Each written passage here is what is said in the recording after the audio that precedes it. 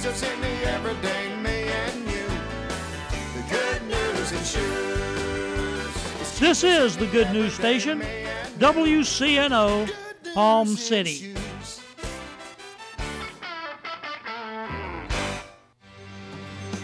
Hello, I'm Joyce Meyer, inviting you to join me right here on Enjoying Everyday Life, where I give you easy and practical ways to live a life you truly love.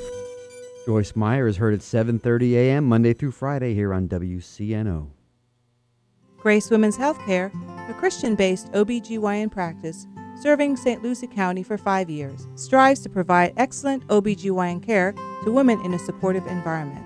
Board-certified Dr. Carl Zollicoffer, along with nurse practitioner Denise Joseph, are available to serve you at 772-429-3400.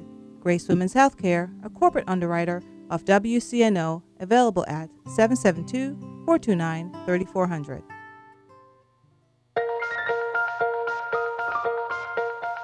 Good morning. I'm Pastor Bob Tarbus, your host for the Revealing Truth radio broadcast. I want to invite you to listen in today as Pastor Jason Baumgartner takes us on a journey through God's Word that will reveal truths for our lives. John 8:32 says, "And you shall know the truth, and the truth shall set you free." Grab a pen and take some notes, and let the Holy Spirit reveal the Father's heart to you. So here's David. He's carrying cheese and crackers down to his brothers, and when he got down there, he saw this whole army that had been well trained under the leadership of Saul. They dressed up like soldiers. They got their battle armor on. They sounded like soldiers. They looked like soldiers. They smelled like soldiers. They acted like soldiers. The Bible said every morning they'd come out dressed in their uniforms and they'd stand in formation all across the top of the ridge, and they would look at the Philistine army and they'd beat on their chest and they'd shout the war cry. Every morning they would do that. Day after day they would come out. And day after day, Goliath would come out and he'd say, "Hey, send your champion down here to face me and fight me." And he would taunt the army of Israel. And that army of soldiers who were dressed in battle armor and had shields and had swords and shouted the war cry, when they saw Goliath, they trembled in fear and ran back into the tent. Every day, they ran back to the tent. Can I just say this to you this morning? It's not enough for you to put on church clothes, shout hallelujah, and keep living with Goliaths in your life. Who have tormented you and taunted you, act like he's not there, and just be content to come out and shout every Sunday morning and then run back to the tent through the week. Come on now. You need to understand, it's not enough for us to come into this house and give a hallelujah and a praise and glory to God on Sunday, and when a giant shows up, go, "Nope, I ain't messing with him. That's too much for me. I'm backing down. You don't want me to be a greeter. I ain't got time for that. Wednesday night Bible study, you must be crazy." Come on, I think it's time that strongholds get broken in our lives today, amen? That we get some freedom and people set free in the liberty of Jesus Christ, and attitudes are put under our feet so Jesus can rule and reign in our life. How many of you think that's where He wants to be? He wants to rule and reign in your life. Amen? But how many know what happens? Fear undermines our ability and it robs us of our potential. Let me try that again. Fear undermines our ability and it robs us of our potential. Every time Goliath came out, the men that were there full of promise, these men of destiny, these men of Saul's army, these men who had been protecting the country, had become fearful. And that fear cut off all of their ability, and it robbed them of their potential of being a mighty army. How many of there's great potential in this room today? Amen. Come on, somebody, help me, please. There's great potential in this house. There's potential for supernatural breakthroughs. There's potential for new businesses. There's potential for real estate deals. There's potential for growth. There's potential for freedom. There's potential for dreams to manifest. It's all right here in this room. Potential for influence. Amen? God has given you potential and dreams. But if the enemy can cause fear to come into your life, he can rob you of your ability. Undermine your ability and rob you of your potential. That's why churches all over this country, God really wants to prosper us. God really wants to financially prosper all of His children. But what happens is you got naysayers and all the churches going around saying, that's all churches talk about, money, money, money, money. That's all they want, my money, my money, my money, my money, my money, my money, my money. And they intimidate people and they keep people from prospering. Is it okay if I preach a little bit? Yeah. Amen? How many know that God doesn't just want you to be debt-free? He wants this church to be debt-free. He wants this property to be debt-free. He wants new buildings on this land. He wants this school to grow to what He's called it to be. He wants more property purchased. He wants your bank account over full and flowing. Amen. He wants to prosper you. Amen. He wants to grow you every year. He wants to prosper your house and prosper this house. And He wants to keep prospering you financially until He comes back. Amen. He wants us to be busy about the Father's work. And in your potential and in your destiny and the dreams of your life, it's going to take resources to fulfill those things. But you know what? God can't do that if people are ignorant about money. There's been so much bad teaching on money that people are in fear about money, especially with the economy the way it is today. Everybody's worried about money. Everybody's in fear about money. Amen? And if we let a religious spirit intimidate us about finances, well, the church has already got enough. We just got enough to get by. We'll be fine. We can just make it. We just make it. Come on now.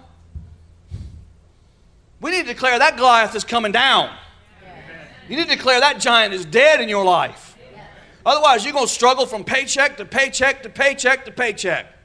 And you will hold up the blessing of God on your life.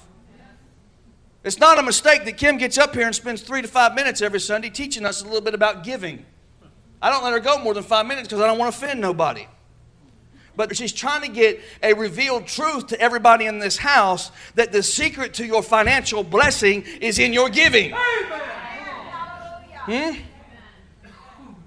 And if you squeeze George and Lincoln and Hamilton and Jefferson so tight in your hand that they cry, God can't bless you. We need to declare we ain't living under that bondage. We ain't staying under that bondage. We're going to cut his head off. See, how can I cut his head off? Get your checkbook out. There ain't nobody reaching for it. I dare you. You know why? Because we've got millions and millions and millions and millions and millions of dollars worth of stuff that God has called us to do in this house. Amen. Say, Pastor's lost his mind. I'm trying to tell you the truth. In order to overcome Goliath, David had to do a couple things. He had to ask himself a couple of questions. The first question was, is there not a cause? Say that with me. Is there not a cause? Watch this. When David killed Goliath, he did not come up to him saying, can you just please surrender to me? He didn't come up to him wishing or hoping. He didn't come up to him saying, well, let me give this thing a shot. If I pull it off, everybody will love me. If I don't, oh well. I'll be a little grease spot in the bottom of the valley. Or he didn't say, let's see how this thing works out. The Bible says that David ran at Goliath. No, you didn't hear me. The Bible says that he ran at Goliath. Can you see a picture of this scrawny little 15-year-old kid running at this thing? Watch this. He would not have run at a giant that was over 9 foot tall in full battle armor had he not settled the issue, is there not a cause? In other words, until you have a dream that's worth dying for, you will never confront your giants. Until you decide that your children being full of the power of God and the Spirit of God is worth you confronting the giants in your life, you'll never run at them. That's right. You'll tolerate them. That's exactly right. But when you say that there is a cause that is big enough, my family is big enough, my children are big enough, my problem is not going to overtake me anymore. I'm going to cut this head off of this thing because God has called me and put a potential in my life. Is there not a cause? Until you have settled the issue of whether or not there's a cause, you'll never run at your giant. You'll live with it. You'll compromise with it. You'll bargain with it. Because as long as I can live with my habits that are killing me, I'll never confront them.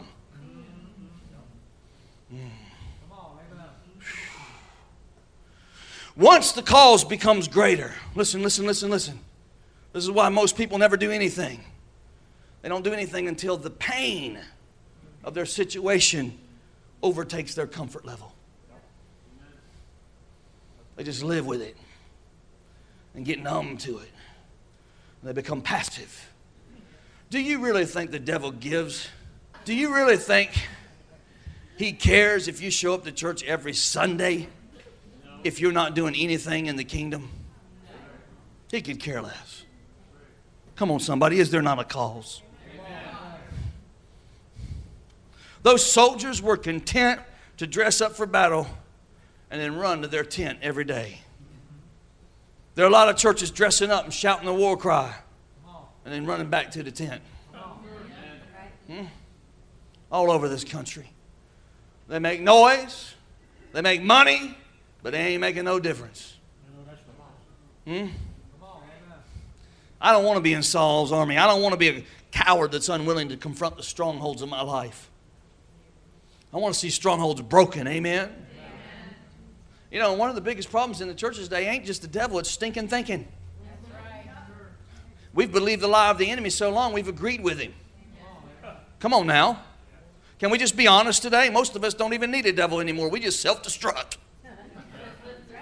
We'll do ourselves in until we're willing to start confronting that stuff. We're just going to dress up, make noise, and run back to the tent. But David said, is there not a cause? He said, is there not a cause? Isn't there something worth dying for? Isn't there something worth running at this giant for? What is it that's motivating me to this? I don't know about you, but we're living in a nation where 82% of the people that are born again get born again before their 18th birthday. Think about that. 82% of the people that get born again in this country get born again before they turn 18. That means if we don't get them in kids' church or get them in youth group, only 18 out of every 100 people will end up getting born again. Is there not a cause? Is there not a cause? Less than 2% ever get born again after 50. Less than 2% of people over 50 years old get born again. But we gear church to 40 and 50 and 60-year-olds and try to adjust teenagers to act like us. Come on now. Oh, I'm preaching good now because y'all getting quiet. I can tell. So what's he saying? We're going to make this place wild? Is there not a cause? Come on, Truth Church. Is there not a cause? Amen. I know some of y'all ain't going to help me this morning. That's okay. I'm going to keep preaching. That's why we do summer camp. That's why we got a school. Amen.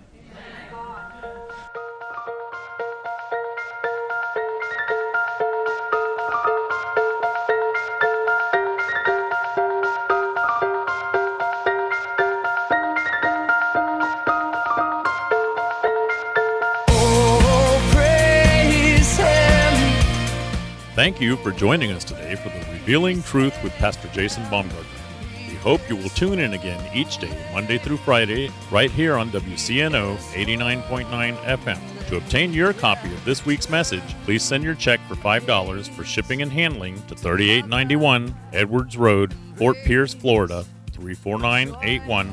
To pay by phone or simply make a love gift, you can call 772-461-8555. That number again is 772-461-8555. For more exciting information on our church,